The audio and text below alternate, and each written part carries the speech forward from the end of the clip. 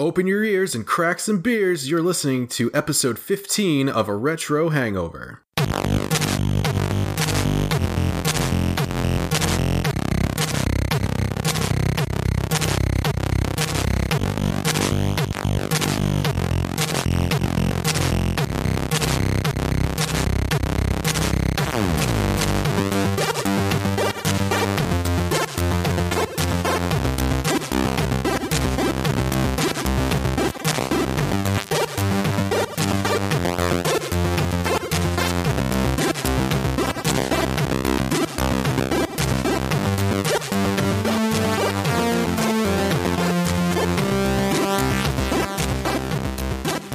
And hello, Internet. This is Chris Copleen coming to you over the streaming service of your choice over the sweet, sweet megabits and kilobits.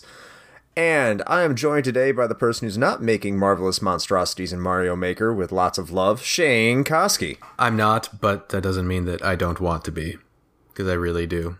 I've seen some of like the sadistic shit that people have been putting out there, and I wish to wreak my havoc upon the masses as well. It's hard to be a sadist in that game. And actually beat the levels that you're trying to do. But I'll get to that in a second. Since today is October 25th, it is a Sunday. It is. And this is the 15th episode. So happy 15 episodes. Yeah, thank you. It's like a half birthday. I guess so. It has been like 6 months, pretty much. That's true. That's true. Yeah. Yeah. My, how time flies. A little too fast, I think, my preference. But at the same time, not fast enough. But, it's good to hear that you're doing well. I know that you've been out of town, enhancing your education. Yeah. As we speak, I am currently recording this week's episode from the cozy apartment that I am renting out in the hot Atlanta. You're actually an apartment? You're not like a stay hotel or something, like a motel? No, so I'm sure some of our listeners are probably familiar with the service Airbnb, and I've been utilizing that and found a couple that has a studio apartment over their garage that they rent out to folks staying in the area, and so I got connected with them and got this place for the month. So I am here until about November 15th, and worked out pretty nice. It's actually cheaper than getting a hotel room for that long of a, period of time.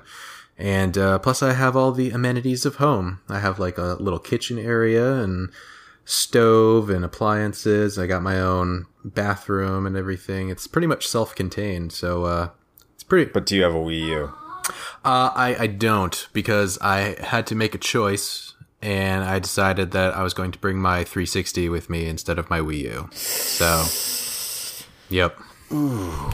Hey man, I got fucking Lego Marvel Heroes to play. Yeah, that takes some time. That's true. It does. So I take it that's what you've been playing? Well, that is a smooth segue, Chris. That's very nice. So, no, actually, no, I'm going to kill that one before it even gets off the ground. But no, the Xbox is actually still in my bags right now. I haven't even unpacked that thing because I have been crazy busy and, furthering my edumacation, as you so astutely put it.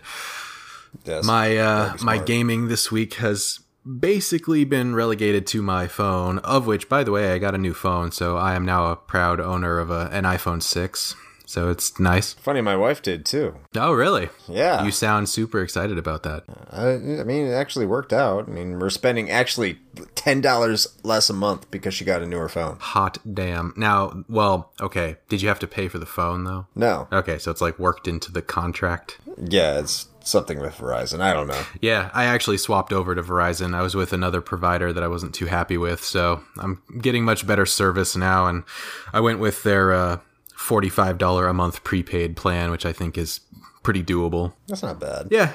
I wish I only paid $45 a month. Well, that's the benefit of only having to pay for one line. Yeah. But yeah, I've been trying to keep up on the Record Keeper as always. The gold event is going on right now, as well as that game is pissing me off. Oh, do tell. I made it to a part where you're supposed to. I'm trying to advance the story because I'm starting to get like everything's done except for events, right? And even events get done, but there's like a certain cap that I can only make it through. So I'm at this Final Fantasy X event level in order to make it move forward, and I'm fighting against Seymour Noctis, and I cannot beat him. Every single character is over level 50. Every single character is they're all Final Fantasy X characters. They're all loaded up, and I cannot kill this dude. It's awful. Well, I would say that I would suggest that you go to the Record Keeper subreddit, where there is a wealth of information on strategies in order to defeat these things. But I think the last time I brought that up... I actually have done that for this situation. Oh, and well. It's still not working. What was he their needs to be suggestion? nerfed. #nerf Seymour. I don't know. Do all this crazy crap with equipment I don't have is pretty much what it boils down to. Great. Yeah. Super helpful. They're like, hey, just cast Reflect on everybody with Carbuncle. I'm like, I just got Carbuncle. And I can't upgrade him. Yeah, see, I actually haven't even... It's been a long time since I went back into the story missions. I have just enough time to, like, keep up on the events that happen, honestly. Speaking of which, I just got Cloud's Memory Crystal today from the FF7 event that's going on right now, so that's cool. The first one or the second one? What do you mean? First what? Memory Crystal? They have a second one now. Oh, yeah, I know. Fucking A. First of all. It's only at difficulty level 90 or something. The second one is 70. 110. Wait, what? No, number 2 is at difficulty 110. Oh, yeah, I will not get that. No. No, I got the first one. And I'm happy with that. But other than that, trying to think, just honestly most of the same stuff. Keeping up on Marvel Future Fight. I think there's a couple other random things. You might have noticed I've made a Facebook post a couple days ago about how I have somehow gotten roped into playing Yahtzee on my phone with random people. And so that's a thing. You have more friends now. I do. There are plenty of geriatrics across the country that are now just best of friends with me. Or 12-year-old hipsters that have Yahtzee on their phones that their parents let them use. Yes, because they like Yahtzee ironically, right? That's how that works. I like the reviewer Yahtzee. Yeah. He's a good guy. I don't know that. I know he makes good reviews. We cannot, however, speak to his character. I have no idea. Well, he's British, though. What about you, Chris? Anyway. Have you been had any more exciting gaming events going on this week? I guess you could say I've been on a little bit of a staycation, just so I don't have to go to work for a week because I fucking hate work. True. Don't want anything to do with work. Hopefully, I'll get into this new schedule I'm part of where I actually get more time off during the day and more days off. But I've been playing a lot of games. It's been pretty good, and for games, playing some Gran Turismo 6. Which, I don't know if I've ever said this. I don't know if I even told you, but Gran Turismo is probably my favorite video game series I never talk about. It is one of my all-time beloved series, but just never comes up in my, games I gotta talk about list. Yeah, that's true. I don't think I've ever heard you mention that. I love Gran Turismo. I got a PlayStation 2 because Gran Turismo 3. I got when I got my PlayStation 3, it was the year that Gran Turismo 5 was going to come out. I love it. And playing Gran Turismo 6 and not as excited. It's a good game. It's just there's something off about it. Probably because I had to delete a bunch of games off my hard drive because it's a PS3 game that required a 13 gigabyte patch. Oh, good. Yeah, version 1.21 was 13 gigabytes on my hard drive. And that hurt. That really sucked. What else was I playing? Silent Hill. I beat Silent Hill. Oh, nice. And that game is still creepy. Mm-hmm. I know I said 2 weeks ago how that game looks like ass and wasn't very scary. But no, that's not exactly true. That game can still creep you out to a horrific degree. So beware of Silent Hill. If you go back and play that, it's the appropriate month to do that. So it's not that long of a game, like only 5, 6, 7 hours. But you might have to play it with a FAQ. I had to play it with a FAQ the entire time because that game doesn't make any fucking sense. It's like an adventure game. I don't know how you assholes play adventure games. I don't know. The only subgenre where it's you got to open a door and you have a gun and a steel pipe, but you have to find like 3 random items that make a key in order to open the door. You just can't kick the fucking thing. No, you got to explore the goddamn doldrums of hell in order to get this specific item to open up the damn door. Screw you, adventure games. You know, it's funny you mentioned that because I kind of actually had this realization recently. Because I went back and was playing through some older adventure games, particularly the Blackwell Legacy games, and I think I have actually just come to realize now that I think my nostalgia for adventure games is greater than my actual enjoyment of them at this point. Because I realize how completely fucking frustrating old school adventure games really are, because they are so like painfully cryptic in a lot of their puzzles, which I think is part of why I like the Telltale series it's not even a word, series so much, because they distill adventure games down to the best parts and leave off all of that extraneous bullshit that nobody really likes. So what you're trying to say is you need to get good, you filthy casual? Yes. That is exactly what I'm saying. I need to, in fact, get good, and I unfortunately don't think that I will be able to. Not in adventure games. Those are cryptic as hell.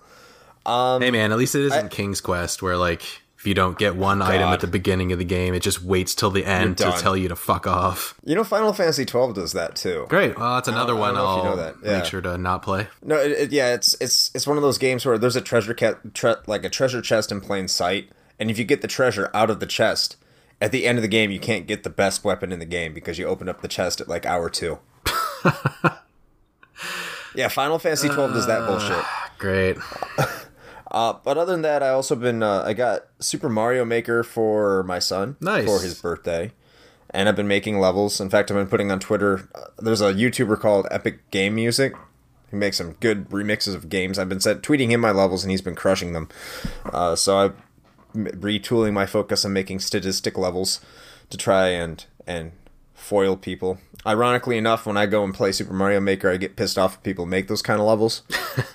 Yeah, but they're really fun to make. They're just horrible to actually play. They're fantastic to make, but in the 100 Mario Challenge, I get like through 15 lives. I'm like, I can do this, and I look at it like, screw this. This person's an asshole.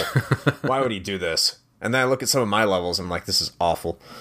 And so it's like the best Mario game and the worst Mario game. I'm beginning to think that Mario Maker is quickly making its way into the list of games that destroy friendships. I wouldn't call it a game that destroys friendships. It's just a game that destroys Mario. Because, okay, look, there's 2 kind of levels I'm finding in these games. There's the extremely simplistic levels that require barely any thought or skill or anything. And for whatever reason, people love these things. I can understand that the novelty levels where you don't have to move or you just keep running and the level kind of takes care of you itself and you don't really have to worry about anything. And at first, those levels are really cool, but then you start to realize, I'm not doing anything. This is boring. I want something to challenge me. And then there's levels that look like they're made by 5-year-olds where you just move 2 steps to the right and the level is done. On the flip side, you have levels that the only reason I think any of them were ever actually beat in order to upload is because the creators know exactly what's going to happen. And that's the only reason that they're getting beaten. So it's completely trolling you. But there are some good levels on there, some thoughtful levels. I really recommend you get it and create some levels. We should have like a retro hangover level making session. I think that'd be fun. It's a really fun game. That would be cool, and I do want to pick that up at some point. So that'll definitely be happening. Mm-hmm. But other than that, I mean, there's like one other game, but it's not even worth mentioning. I'm gonna play through it and beat it. It sucks, but great. I'll get to that next podcast. Good story. Yes, cool story is the coolest of stories. Even though we have cooler stories coming up here. We do. Right now, as a matter of fact. You want to just roll right into it? Let's do it. I do. Fucking let's do it live, man. So let's talk about what's on tap.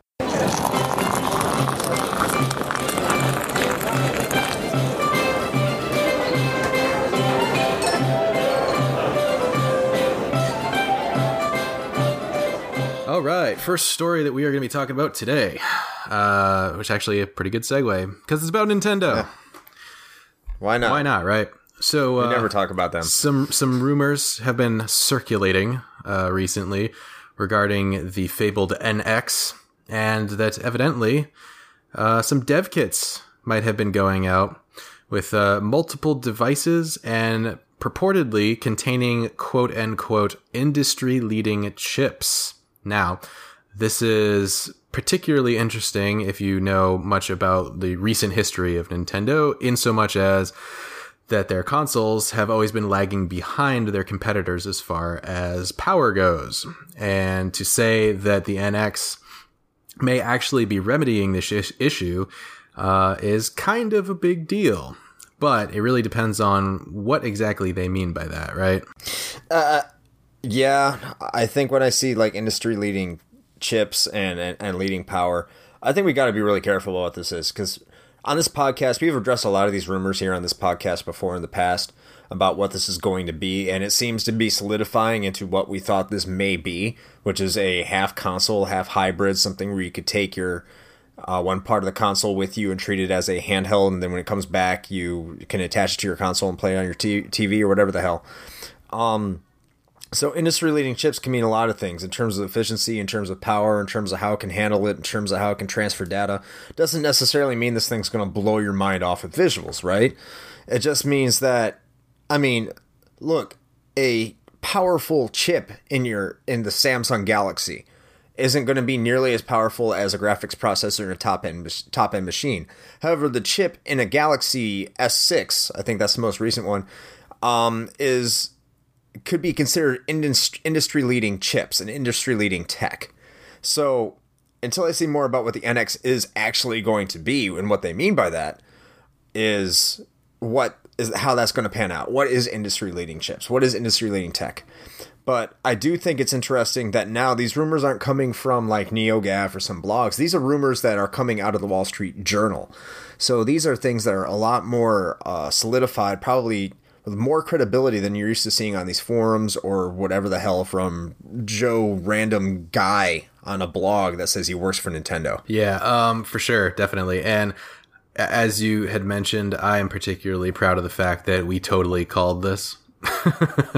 The piece particularly about how Nintendo would likely include both a console and at least one mobile unit that could either be used in conjunction with the console or taken on the road for separate use, which is almost verbatim what we had said several episodes ago. And as I had also mentioned, as this is actually exactly what I would want from it. So that is some potentially really awesome news. And as far as the industry leading chip thing goes, I see what you're saying as far as the comparison with like a mobile processor, but I want to, though the verbiage is vague, right? But I would like to believe that when they say industry leading chip, they do in fact mean, that they're looking at least somewhere in the neighborhood of top end for consoles and or PCs. Now, of course, when I say PCs, you have to take that with a little bit of a grain of salt, because if you're looking at top end for PC, that's something that consoles wouldn't be able to touch realistically. Well, they could. Not it just wouldn't not if be they practical. well, right, unless they want to charge $800 for the machine. If they're lucky, the Titan GX still costs like what, $1,000? Well, okay, yeah. Or that whatever that Titan is. I mean, the graphics card itself costs $1,000. Right, but I mean, we're talking about within the realm of possibility. Like, they're obviously not going to shoot themselves in the foot by trying to do that. But I don't know.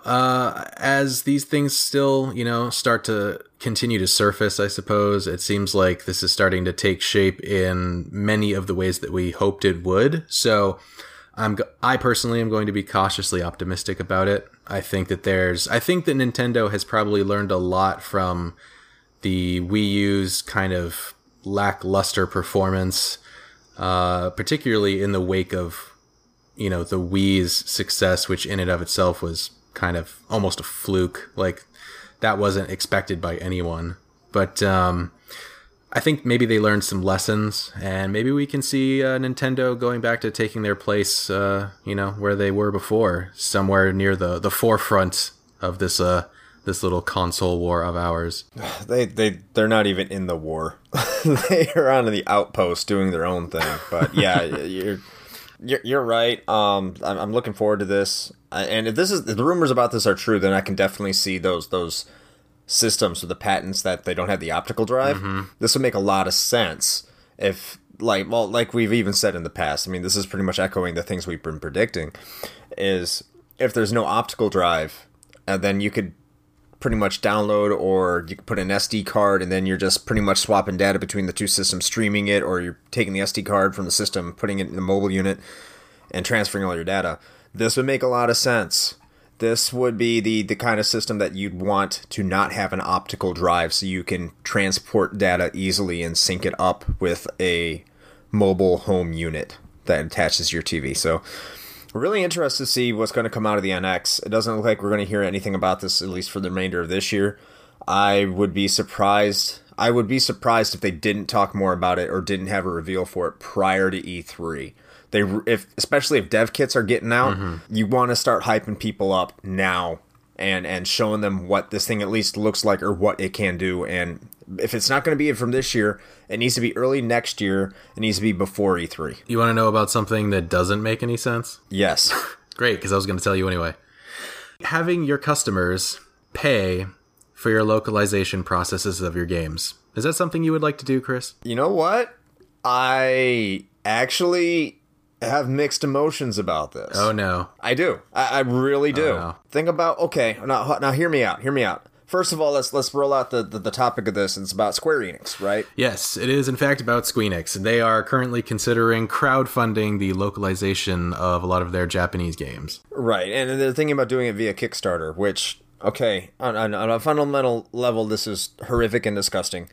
And a company like Square Enix should not be doing stuff like this. However... But Chris, they're just a small indie developer. I got it. Right. I see what you're saying. I think there are certain cases where this is practical. I think where this could apply.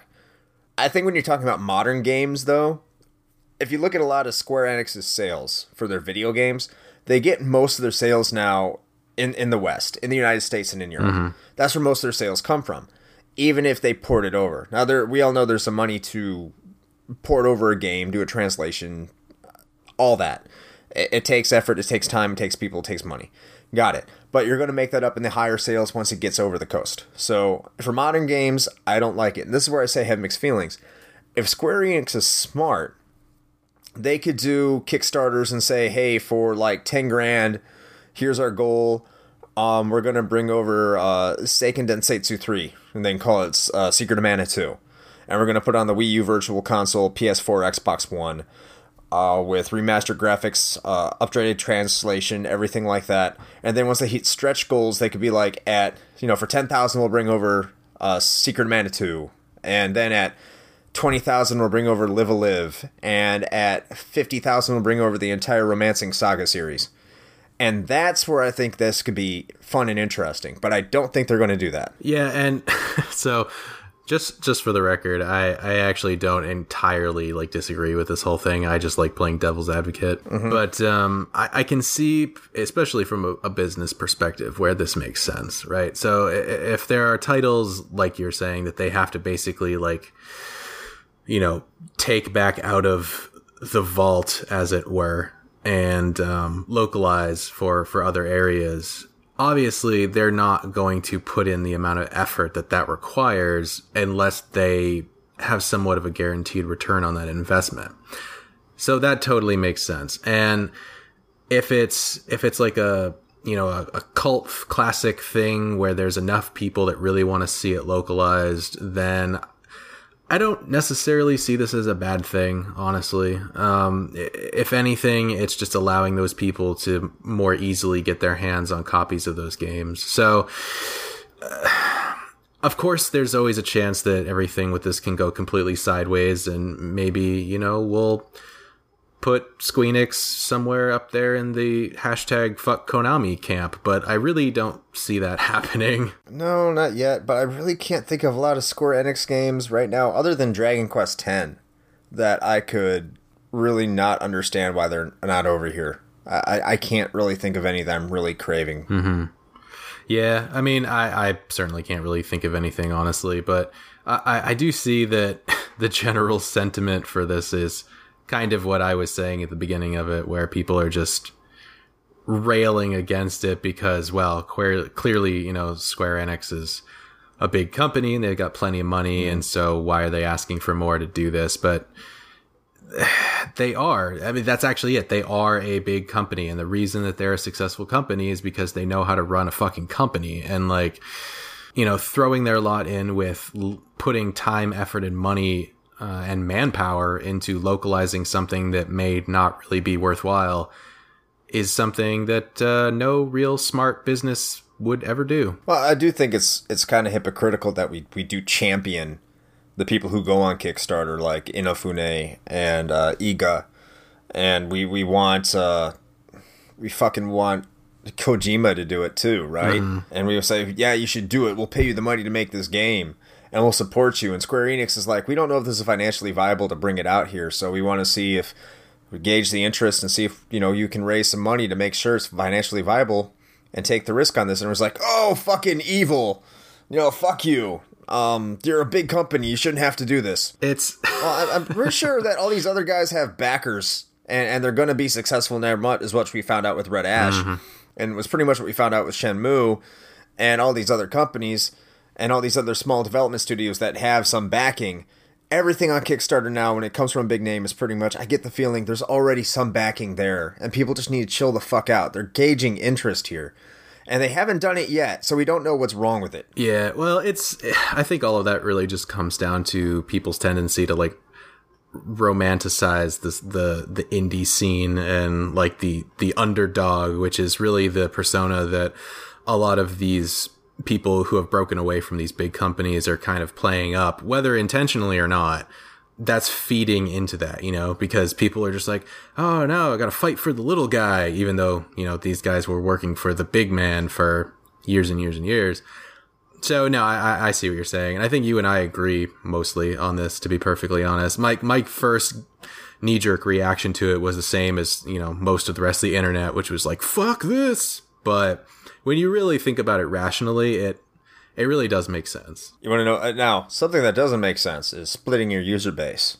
Kind of like what Nintendo did with the new 3DS. Oh, that thing that I won't buy? Yeah. Yeah, and that I haven't bought, which I probably will buy because it looks like a nice console. However, I don't have a 3DS, so it makes sense for me. You're part of the problem, man. I am part of the problem. But it'd be a big problem is that they somehow did this with consoles.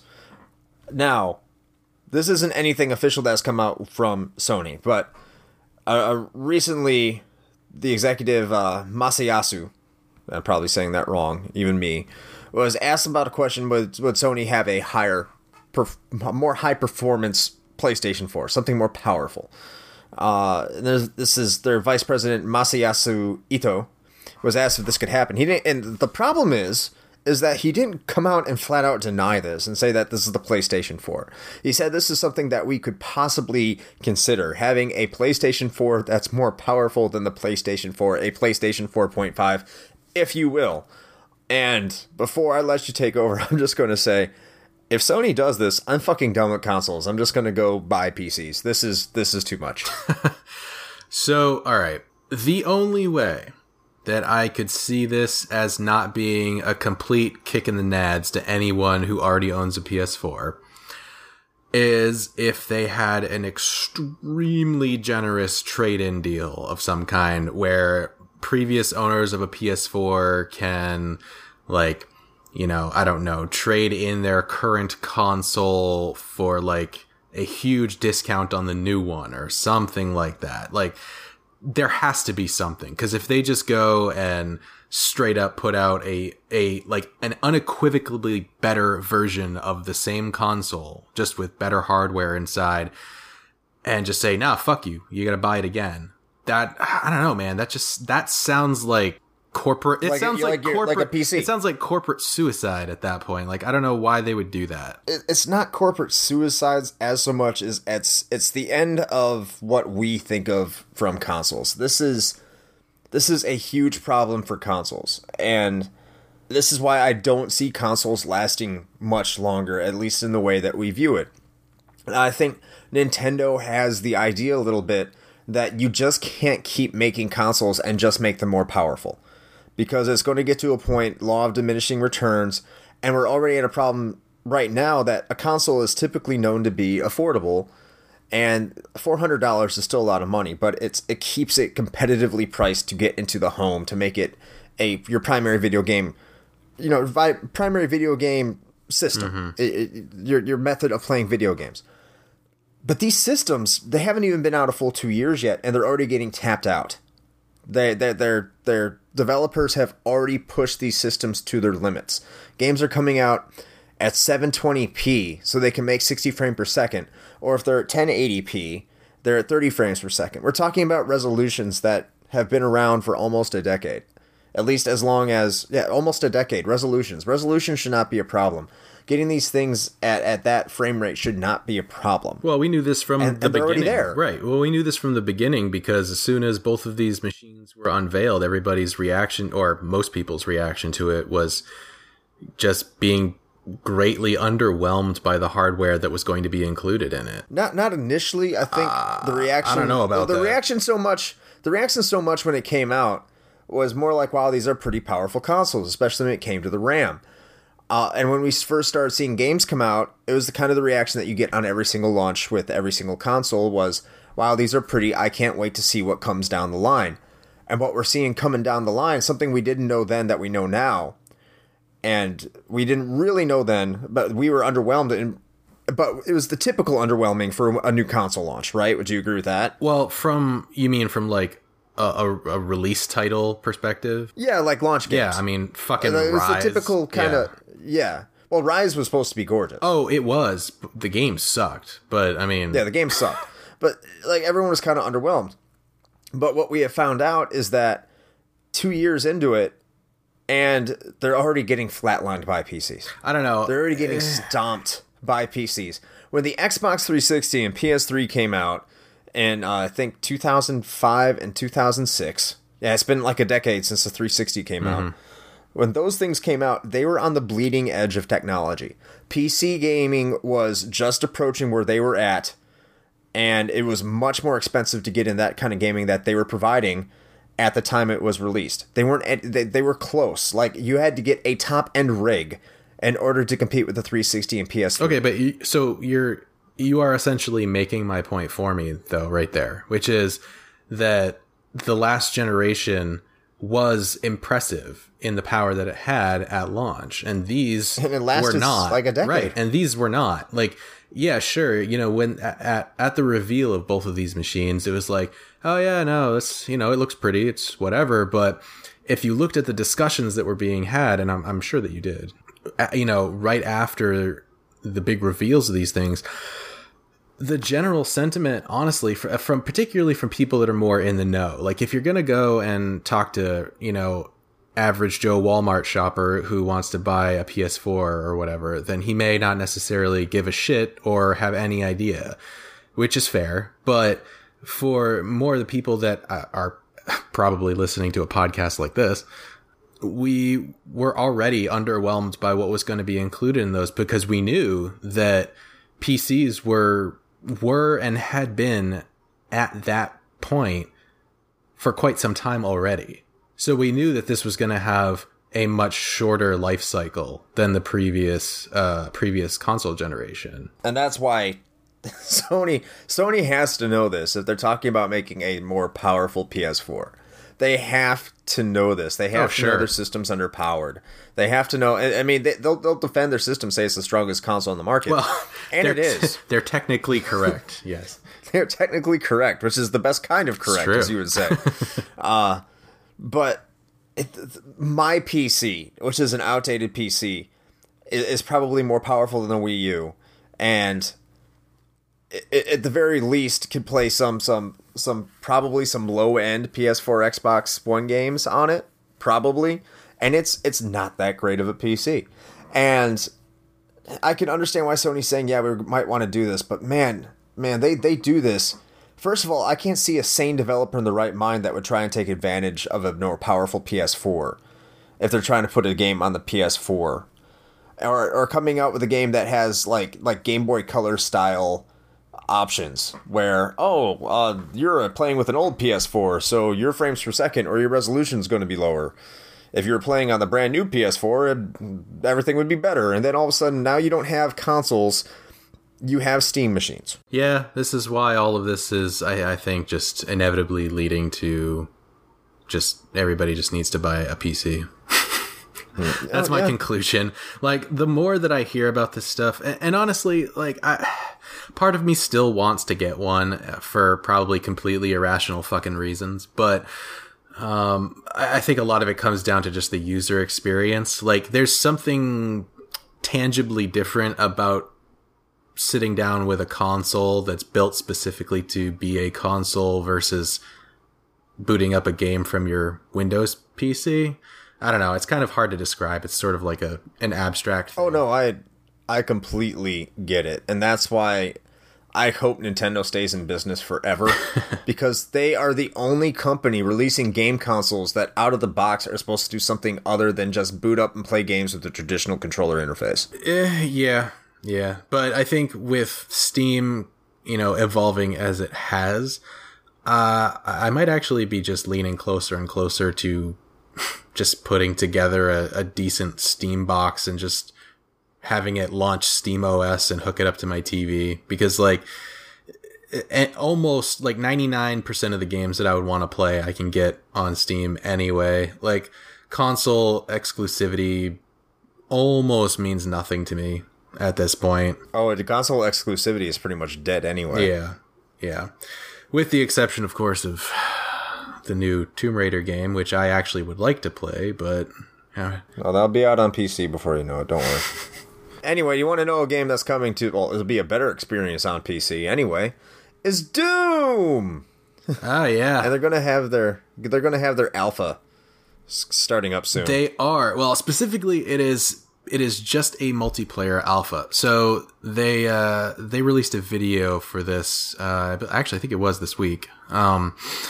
Where if you were one of the folks that pre-ordered or bought Wolfenstein: The New Order on or before May 26th of 2014 to... Like a year and a half ago. Yeah, to get into the Doom beta, then you will also have a chance to get in on this exclusive closed alpha of the Doom multiplayer experience. And just some of the details on this one, they go over it to say that it's going to be very, very focused. And so it's only going to include one map called Heatwave.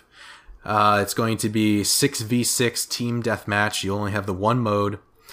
And there's an item in multiplayer for the upcoming Doom game called the Demon Rune, which transforms a player that gets it into one of the demons from the game.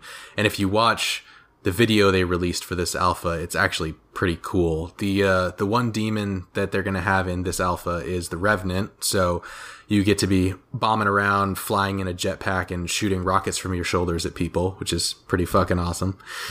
And one power-up weapon, which is going to be the Gauss Cannon. So if you did happen to get into that little pre-order deal they were doing, then I would go ahead and take a look at this. It looks like it's going to be pretty awesome. I don't know how your feelings on the Doom franchise are, Chris. I haven't played Doom since Doom 3.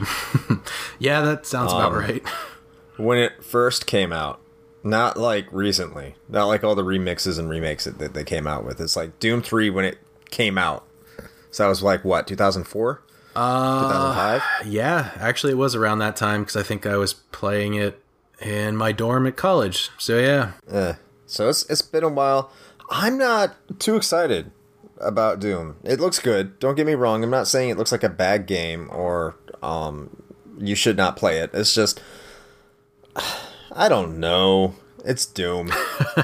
So, okay, I'm a pretty big Doom fan just because it was one of the first games I really ever played on my PC at home back in the day on a Windows 95 machine. And I played a lot of Doom, like a lot.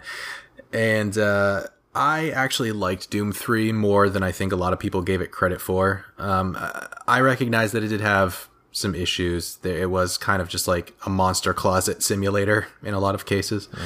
But I still enjoyed it. And some of the fixes that came along, and actually people did some mods to make that game a little bit better too. Like, one of the major oversights was, why can you not hold a gun and a flashlight at the same fucking time? And so somebody made a duct tape mod so that your flashlight would always be on your gun. Simple shit like that. But overall, I still enjoyed it, but it didn't really have the same sort of crazy frenetic feel that a lot of people liked Doom for originally. It was trying to be more of like a horror game. And I think it did itself a disservice by trying to do that.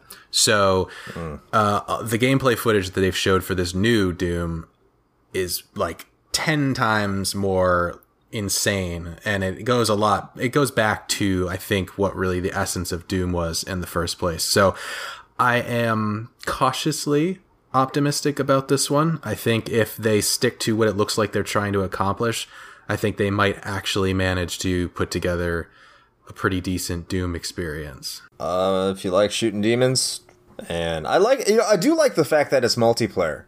That's all they're kind of bringing out for you. Because I mean, Doom has really had good single player campaigns, so I'm happy that it's multiplayer. They're not really giving the game away, but you still get to play around with the mechanics and stuff like that. Even though Doom's historically had really good multiplayer too. So. Oh yeah, definitely. I mean, it was one of, if not the game that really sort of popularized the whole deathmatch thing. So, LAN parties. Hell yeah, LAN parties, man. But, you don't really need a LAN party if you are paying a subscription to watch people play games on the internet. That was rather forced. Shut up. So, I mean, what is this? I heard that YouTube and RedTube are combining. Is that do I get my Let's Plays and my porn at the same time? Is that what's happening here? How are you defining Let's Plays? No, they're not combining YouTube and RedTube. They're making a subscription service, and my square is extra squeaky. They're making a subscription service called YouTube Red, where quite possibly one of the worst naming conventions ever. I just want to put that out there. I was reading the comment post of this Destructoid article, and it was pretty brilliant when I saw, RedTube's just going to come out with a subscription service called RedTube U, and it's where you're going to just be able to broadcast yourself. Oh god, it's just a whole bunch of dudes just jerking it on camera. Why not? It's like chat roulette, but you have to pay for it. It's great. Anyway, so what are some benefits about having YouTube Red and paying your $10 a month? Well, first of all, you're not going to get any ads, which some people don't get ads already. So I did. YouTube has ads. I didn't know that. Oh well, they're supposed to, but people who use AdBlock Plus wouldn't know they had ads. That's one of the main reasons I think YouTube is trying to do these subscription-based services, is because of AdBlock. But if people continue to have AdBlock, then the fact that you won't have to watch ads anymore is not a reason people are going to be willing to pay $10 a month. That's just bad. Other things they're doing is that you could download videos. So if you're ever in an area with bad reception or you're offline, you could watch your videos at your leisure. In addition, you can also get exclusive content, like more PewDiePie, a PewDiePie reality TV show that's exclusive to YouTube, which I'm pretty sure... I'm not saying it's going to be a complete and total failure. I just don't see that being as successful as YouTube might want it to be. And that kind of goes for the entire program itself. But you know what? I'm not a YouTuber. But apparently a lot of YouTubers are upset about this. But I'm not a YouTuber. I just don't see the point in why they're doing this. But they're probably going to make, per subscription, $10 a month is a lot more they make than opposed to someone not paying at all per person. I mean, sure. I don't know. I much like the person that wrote the article that we were looking at for this thing, I am not at all convinced that this is going to be successful. I mean, I could be wrong. PewDiePie has millions of kids that watch him all the time, and I guess a reality show where he explores like actual sets built inspired by famous horror video games might be interesting for kids, I suppose, but it just sounds like a huge waste of time to me. I'm also incredibly surprised that the producers of The Walking Dead somehow got involved in this bullshit. Hey, Google has a lot of money. Yeah, they do. I don't know, man. I certainly won't be touching this thing with a 10-foot pole. But they should do the scene from Clock Tower 3 and throw PewDiePie in that vat and just spray him with acid. I think that would be really funny. I think we'd all get a few chuckles out of that. That would be great entertainment and also solve a problem at the same time. You can't kill him. What? Oh, what? I thought make him suffer pain. I thought that's what you were implying. You can make a PewDiePie sandwich instead of a Jill sandwich. Oh, God. See if you can get out of a room before the ceiling crushes him. But in better entertainment news, Super Troopers 2 has finally begun filming. And there have been some on-set photos that have been taken by the cast that have been out there on social media this week. And it looks like things are rolling along nicely. So I don't know about you, but I'm pretty excited about this, Romeo. I'd be excited if it debuted on RedTubeU. God damn it! I mean, YouTube Red. You know, the more you say that, the more that's actually going to happen. And I'm going to 100% blame you for it. Super Troopers debuting on YouTube Red for $9.99. You can see Super Troopers first. Before Netflix. I don't even have anything to say to that. But I am happy Broken Lizard is coming out with this movie. I know it was crowdfunded. It was, yes. And they got quite a bit of money from their fan base in order to get this going. First movie was great. It came out of nowhere, really kind of redefined what people thought could come from an independent comedy. Because really before that, there was really no... Like, the independent movie scene had been dead for a while, and no one really cared about it except for movie snobs. So, you could kind of say that it kind of kicked off, maybe not itself, but it was one of those movies that kind of kicked off the independent film love fest that's kind of grown and has made the film industry better over the past 15 years. So, I'm glad to see it finally got a sequel. Hopefully it doesn't disappoint, because a lot of these movies that... Like Anchorman 2 wasn't as good. Yeah, I was actually just going to mention that. Yeah, there's a lot of movies, especially comedies. Dumb and Dumber 2. That's just that people loved, and now they made a sequel and they suck. So I'm really hoping this doesn't have it. And it's not like Broken Lizard doesn't have some stinkers in their past. The one right after Super Troopers they made was mostly forgettable. So much so that I actually don't remember what it was. Yeah, it was something like they were at like some resort or something like that, and like people are going around murdering people. I don't know. I thought it would be a better movie. It was I brought over this girl for a date way back in the day, and it got so bored I ended up having to do something else with her, which wasn't as boring. Wow, that sounds super disappointing. It was awful. Anyway. Super Troopers 2? Bring the movie and a liter of Coke with you? A liter of cola. Ah, cola. That's what it was. Damn it. It was a liter of cola I had. And it's for a cop. Does that mean you're going to spit in it? I can't now. So we have a segment for a lot of the smaller stories or stories we don't want to talk about as much, but we still feel are important enough to talk about. And we have a segment on here called the YouTube Red Flight.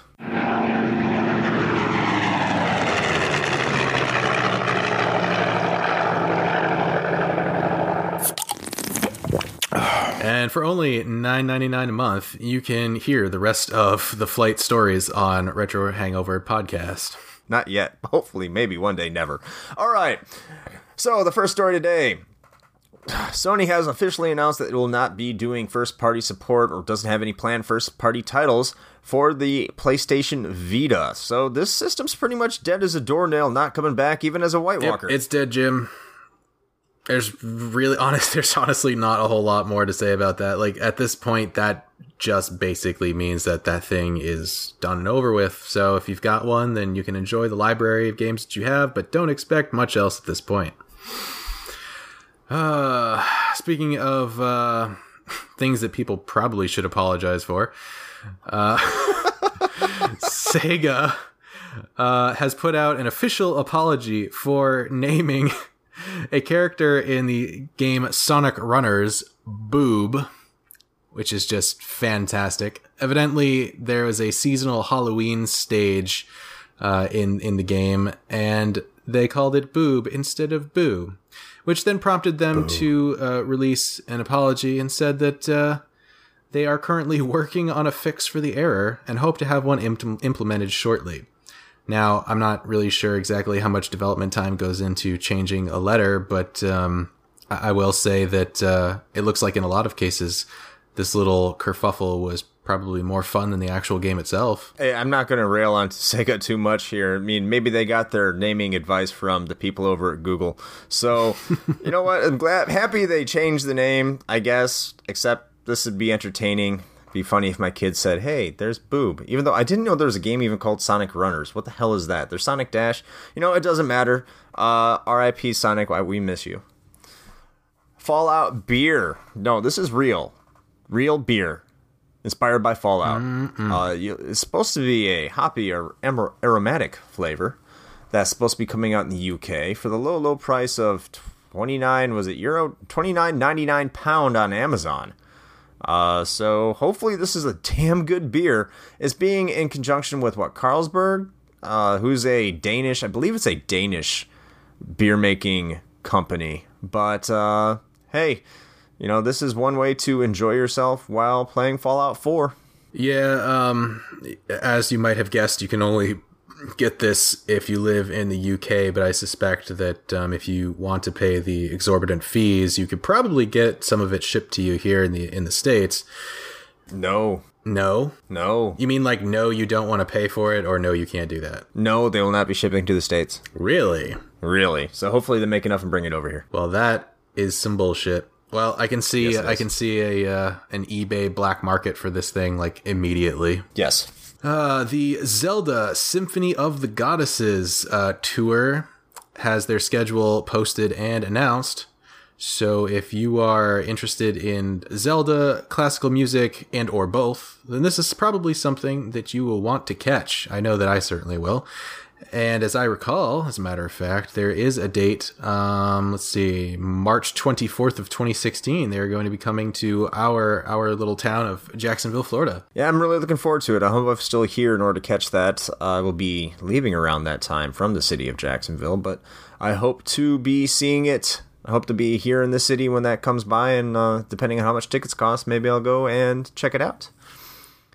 In addition to Symphony of the Goddess, their schedule being announced, Twilight Princess, an HD release may be in the works. There's been some sightings of some games coming up in Nintendo's listing on the eShop, rumored to be that Twilight Princess HD is on that list. This game might get reworked. Hopefully, we get the reworking of the GameCube version instead of the Wii version. But you know what? A hybrid where you could choose whether or not to use controls or motion controls, that would be a welcome addition as well. Looking forward to what they're going to put out there. Yep, I am holding out hope that this is either going to be an HD remaster of the GameCube edition, or like you said, it'll allow you to choose one or the other, because I actually owned this game when I still had my Wii, and as much as I wanted to continue playing it, a big factor into why I never actually finished this game was basically just because I got fed up with the motion controls. Waggle fast. I have said it before, and I will always say it. Having to wave my arms around like an idiot in order to wield a sword in a game or something like that is just complete fucking nonsense. And I would rather just sit on the couch with a controller and play my damn game. You know what the best place to have a Waggle Fest is? Let me guess. Stream Wii games. Would that be on YouTube Red? RedTube U? Yes. RedTube U. Great. Wagglefest on RedTube U. Hashtag Wagglefest. Stream. Hashtag Wagglefest. Well, another game that you could probably stream on YouTube Red shortly is Batman Arkham Knight. It's finally getting a re-release date for October 28th. So if you are still holding out hope to play that game properly on your personal computer, then you will be able to get it on that date on Steam. And it is said to include all of the modes, challenges, and extra content that the console versions currently have, as long, of course, as you have a season pass. Honestly, at this point, I really like the Arkham games, but part of me just wants to tell this one to fuck off, just on moral principle. Hey, I mean, if you've been streaming it before on the PC, it shouldn't be up on YouTube or YouTube Red. It does need to be on RedTube because, man, it did a good job of fucking its consumers over. Hey, I'm really glad.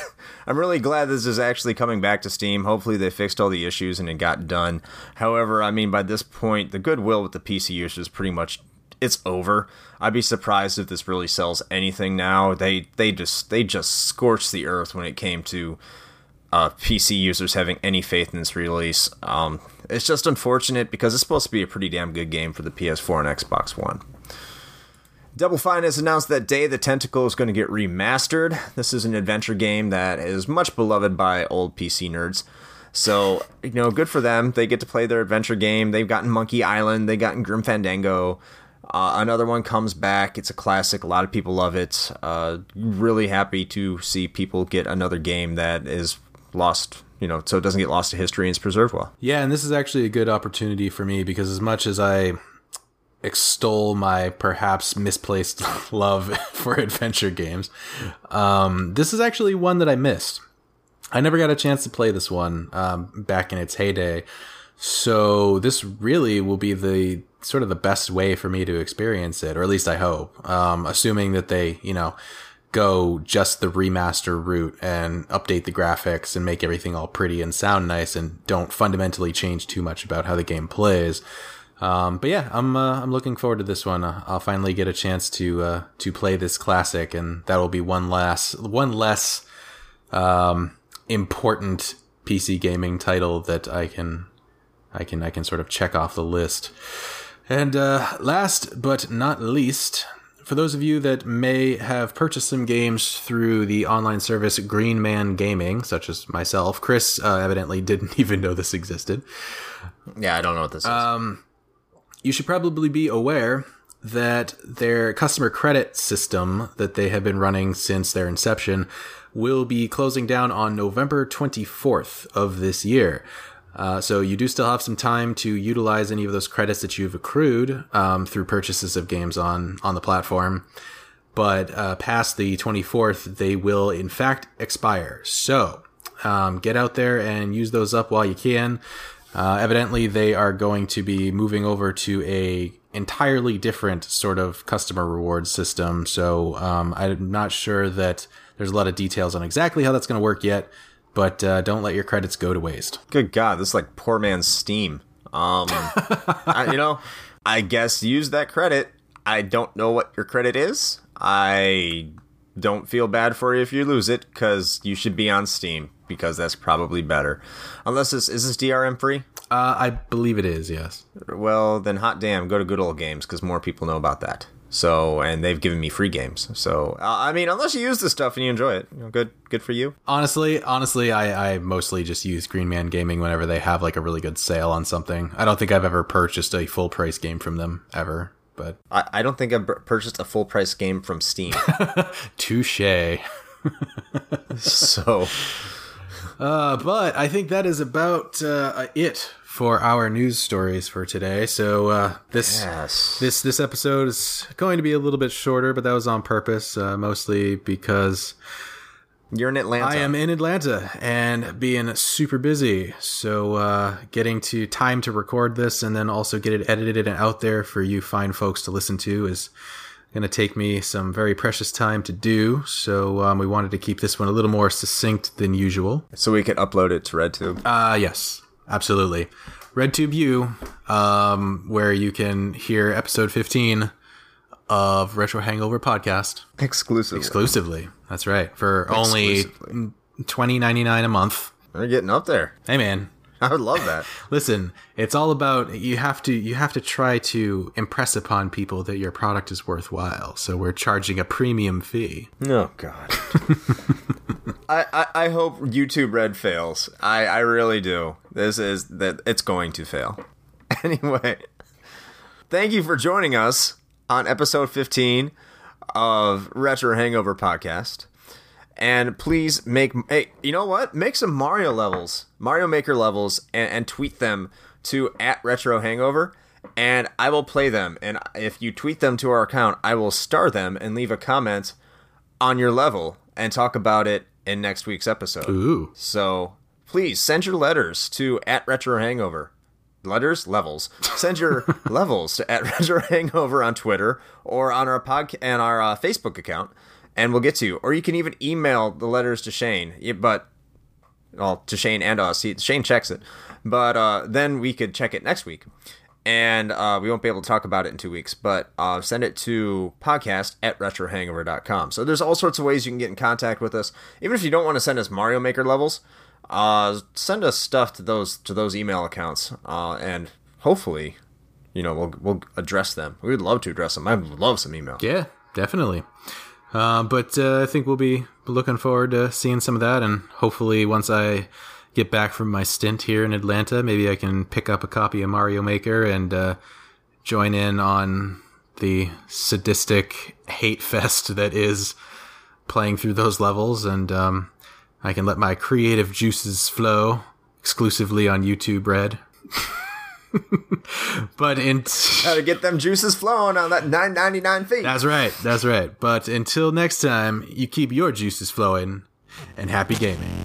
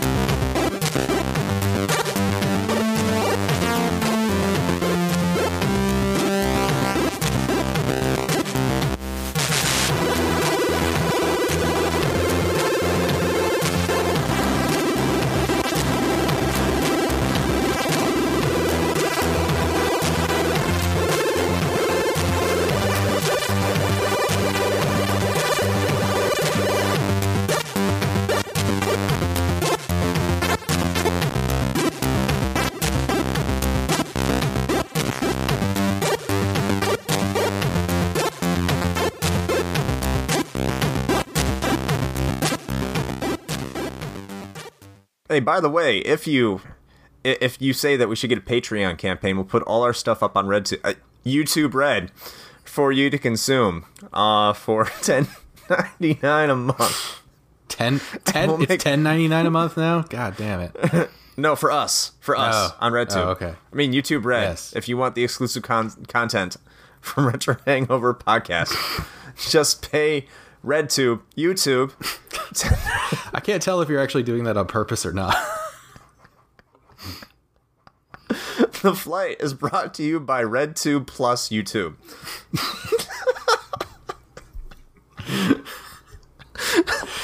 YouTube plus now I'm gonna Pornhub. I'm gonna have to find a way to like edit in all of this shit into the actual episode.